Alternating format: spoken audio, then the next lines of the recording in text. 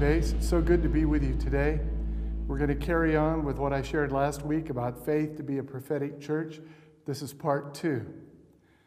When I was growing up, my high school years, even though I'd grown up in a Christian home, there were some times that I had ups and downs. Now, when I went away to Bible school, I prayed and said, Lord, I really don't want to have these ups and downs. I want to be consistent in my life. And as I prayed, I felt God speak to me and said, if you'll fast, I'll speak to you. So I fasted 6 days, and the Lord spoke to me and said, on the 7th day, I'll speak to you. That night when I went to bed after the fasting, I don't know if I was awake, I don't know if I was dreaming or if it was a vision, but I saw a picture of a window out of heaven, and a hand reached through the window and waved and said, come up here and I will show you about your life. And I remember going up through the window. I don't know how I got there or anything, but as I went through the window, God showed me many, many different things that would transpire over the course of my life. Many of them have. Many of them, there's still some that haven't. But I still believe God is at work bringing them about. And all through the Old Testament, people either heard God or they saw what God was doing. And God's people have always had supernatural encounters.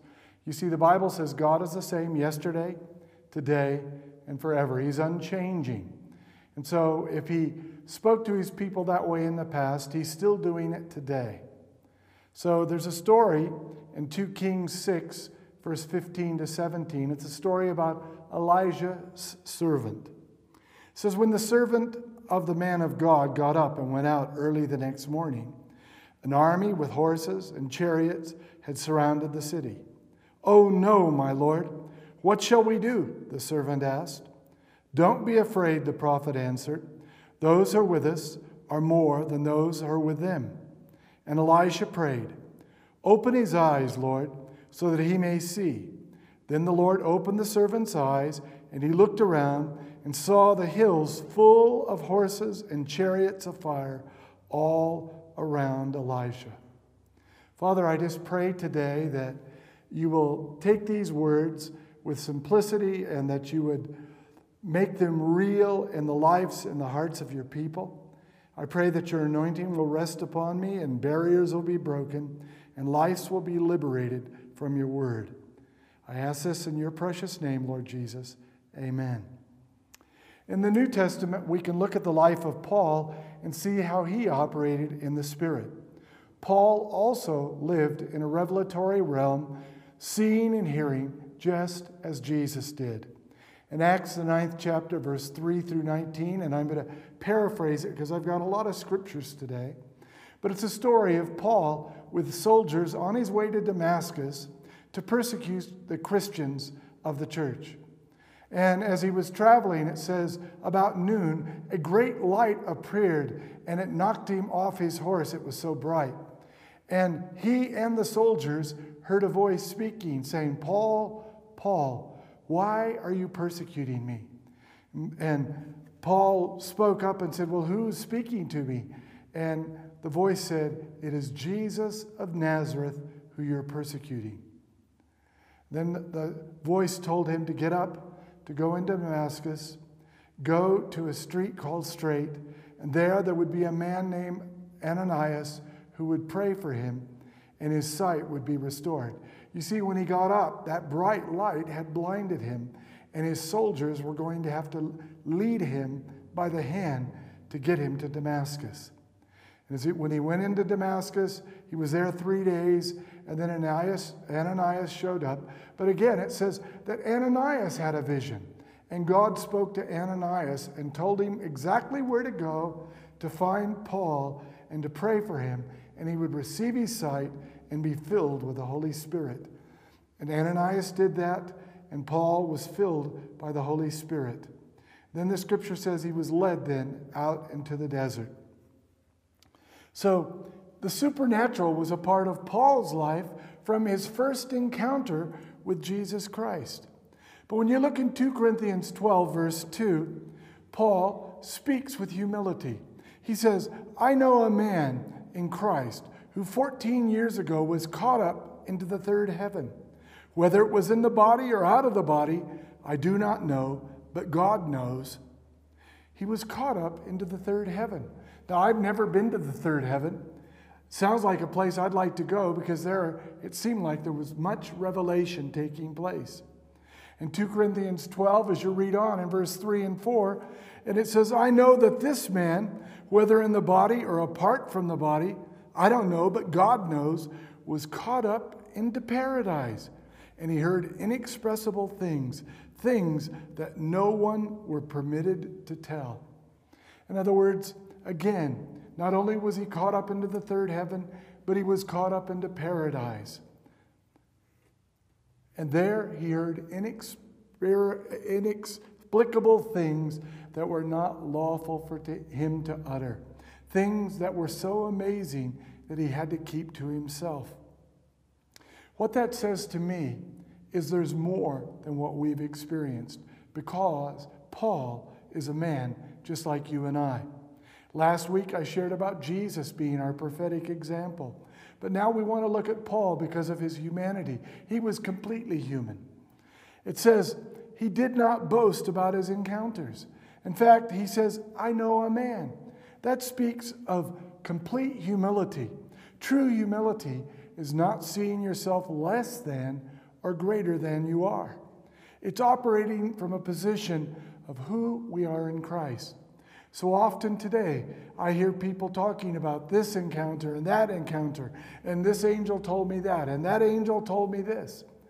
We need to be like Paul, walking with humility and being who God has called us to be. In 1 Corinthians 14, verse 18, Paul says, I thank God that I speak in tongues more than all of you. Yet he knew when to speak, when the people could understand him. You see, Paul understood that when he spoke in tongues, it edified himself. He understood that when he spoke in tongues, he was always praying according to the will of the Father. Paul realized when he spoke in tongues, he was always praying the will of the Father.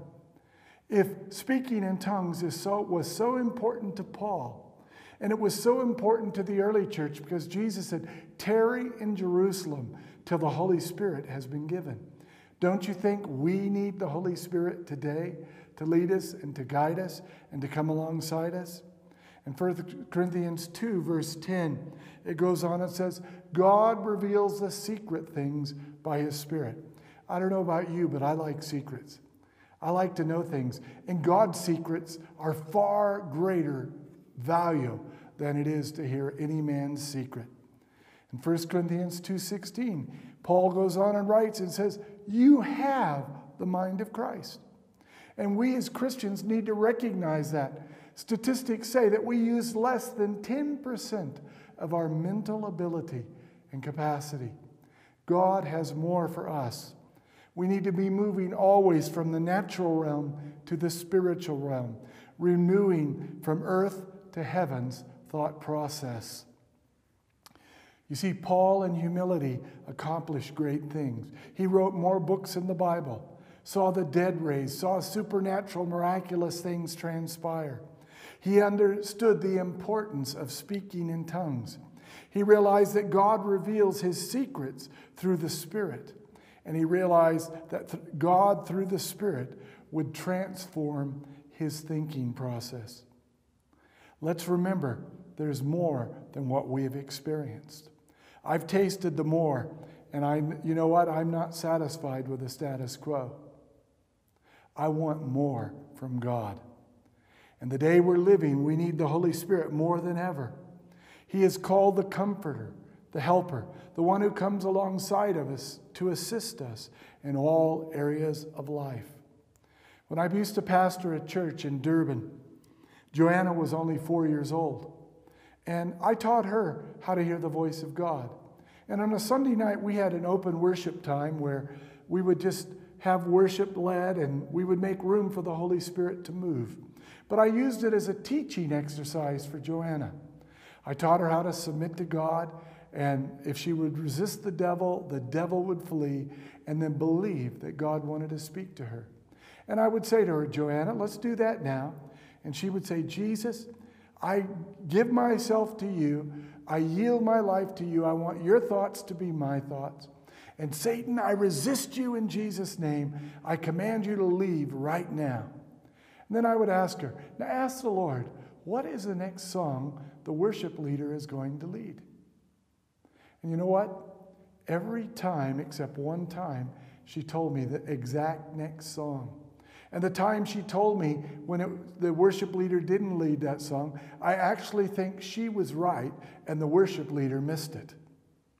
But you see, God wants us to know, no matter how old we are or how young we are, He wants to speak to us. I remember teaching this in Katy, Texas. And about a week later, the pastor of the church called me. He says, I just want to give you some feedback. There was a plumber from our church who went to the pharmacy and he said, Lord, I'm just going to apply these principles to my life. So, Lord, I'd like you to tell me, who is going to be the person that waits upon me?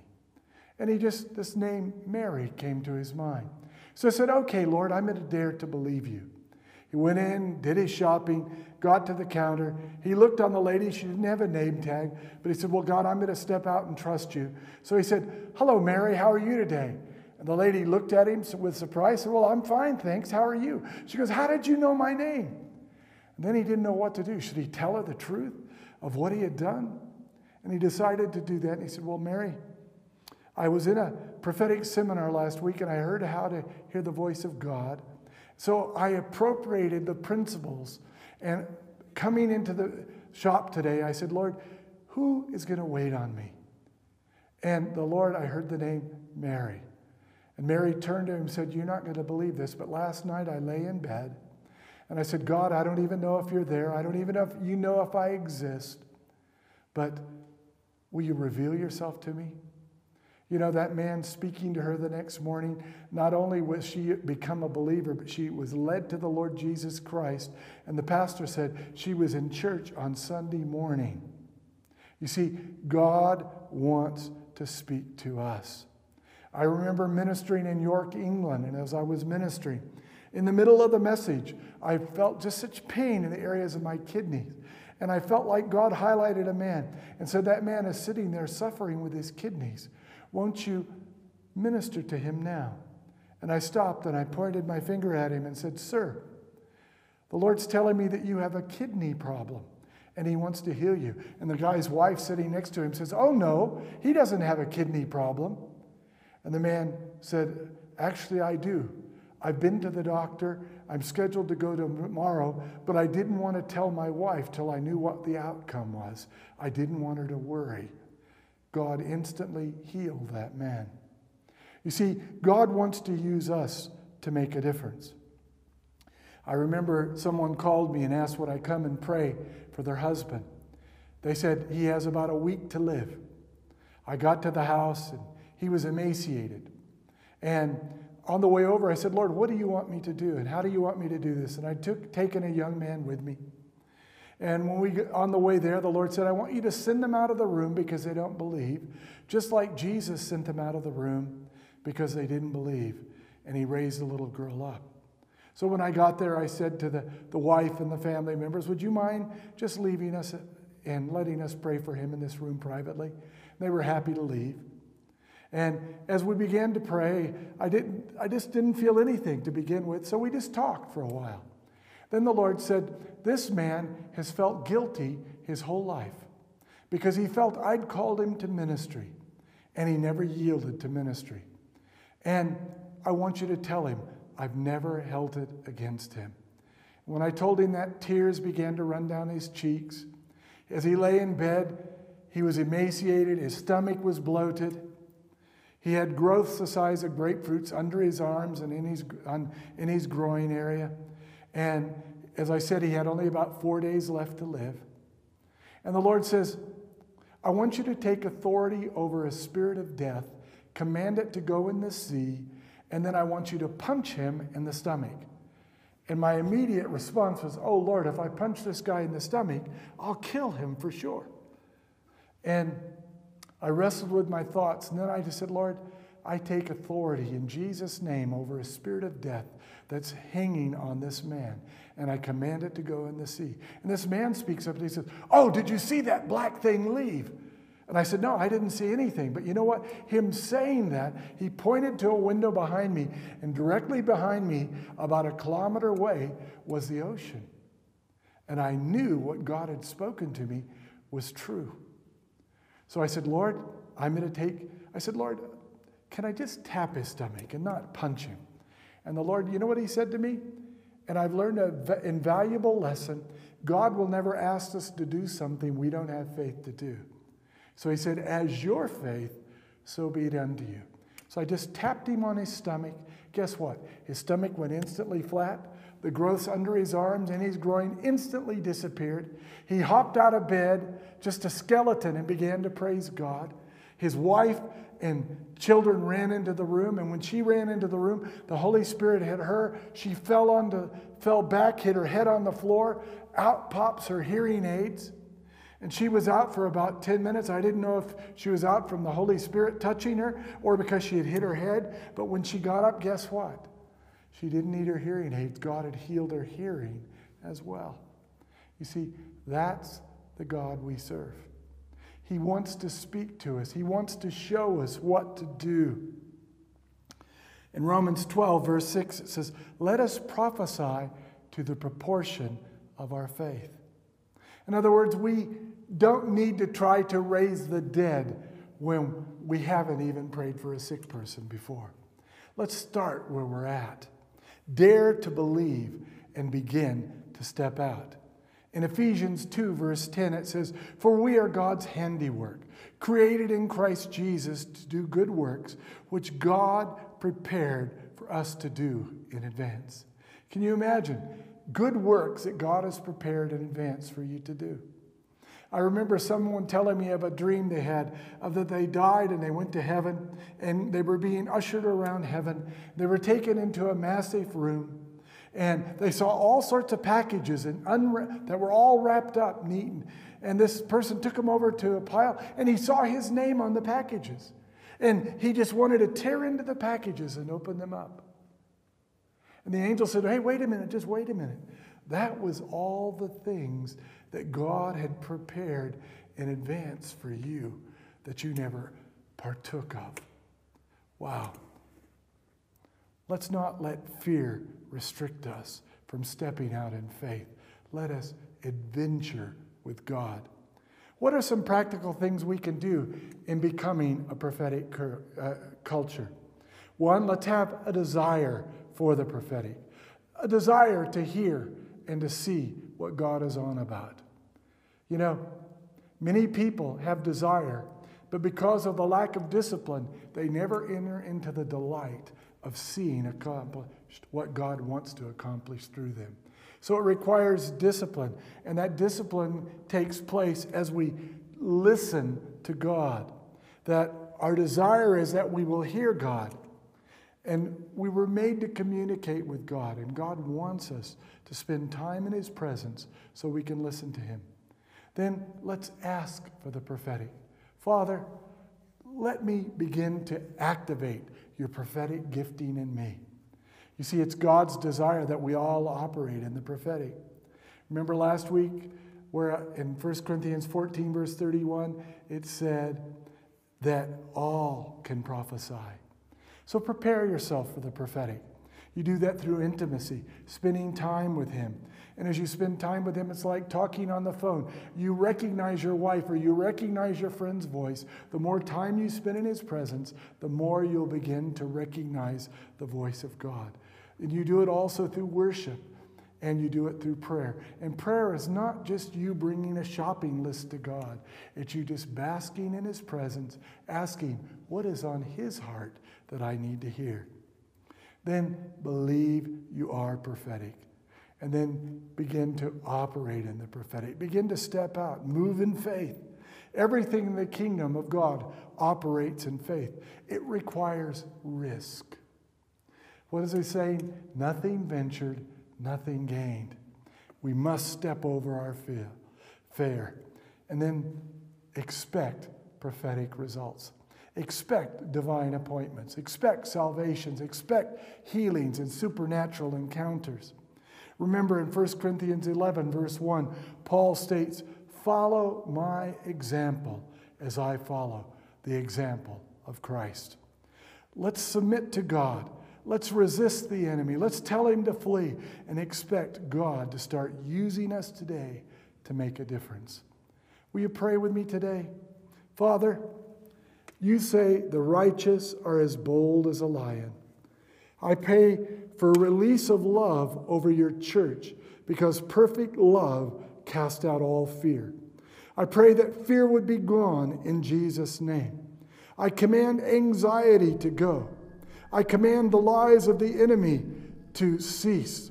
I speak peace over your people and the church. I ask for a release of faith so we can accomplish the good works you prepared in advance for us to do. You say those that know their God shall be strong and do exploits. I ask for supernatural encounters, divine appointments, signs and wonders and miracles, that we, the church, would be a blessing to all people around us. Father, I pray, let the church be the church and bring glory to the Lord Jesus Christ. I pray your blessing upon us today. In Jesus' name, amen. The Lord bless you today, and I trust that you will begin to believe that you are God's prophetic church.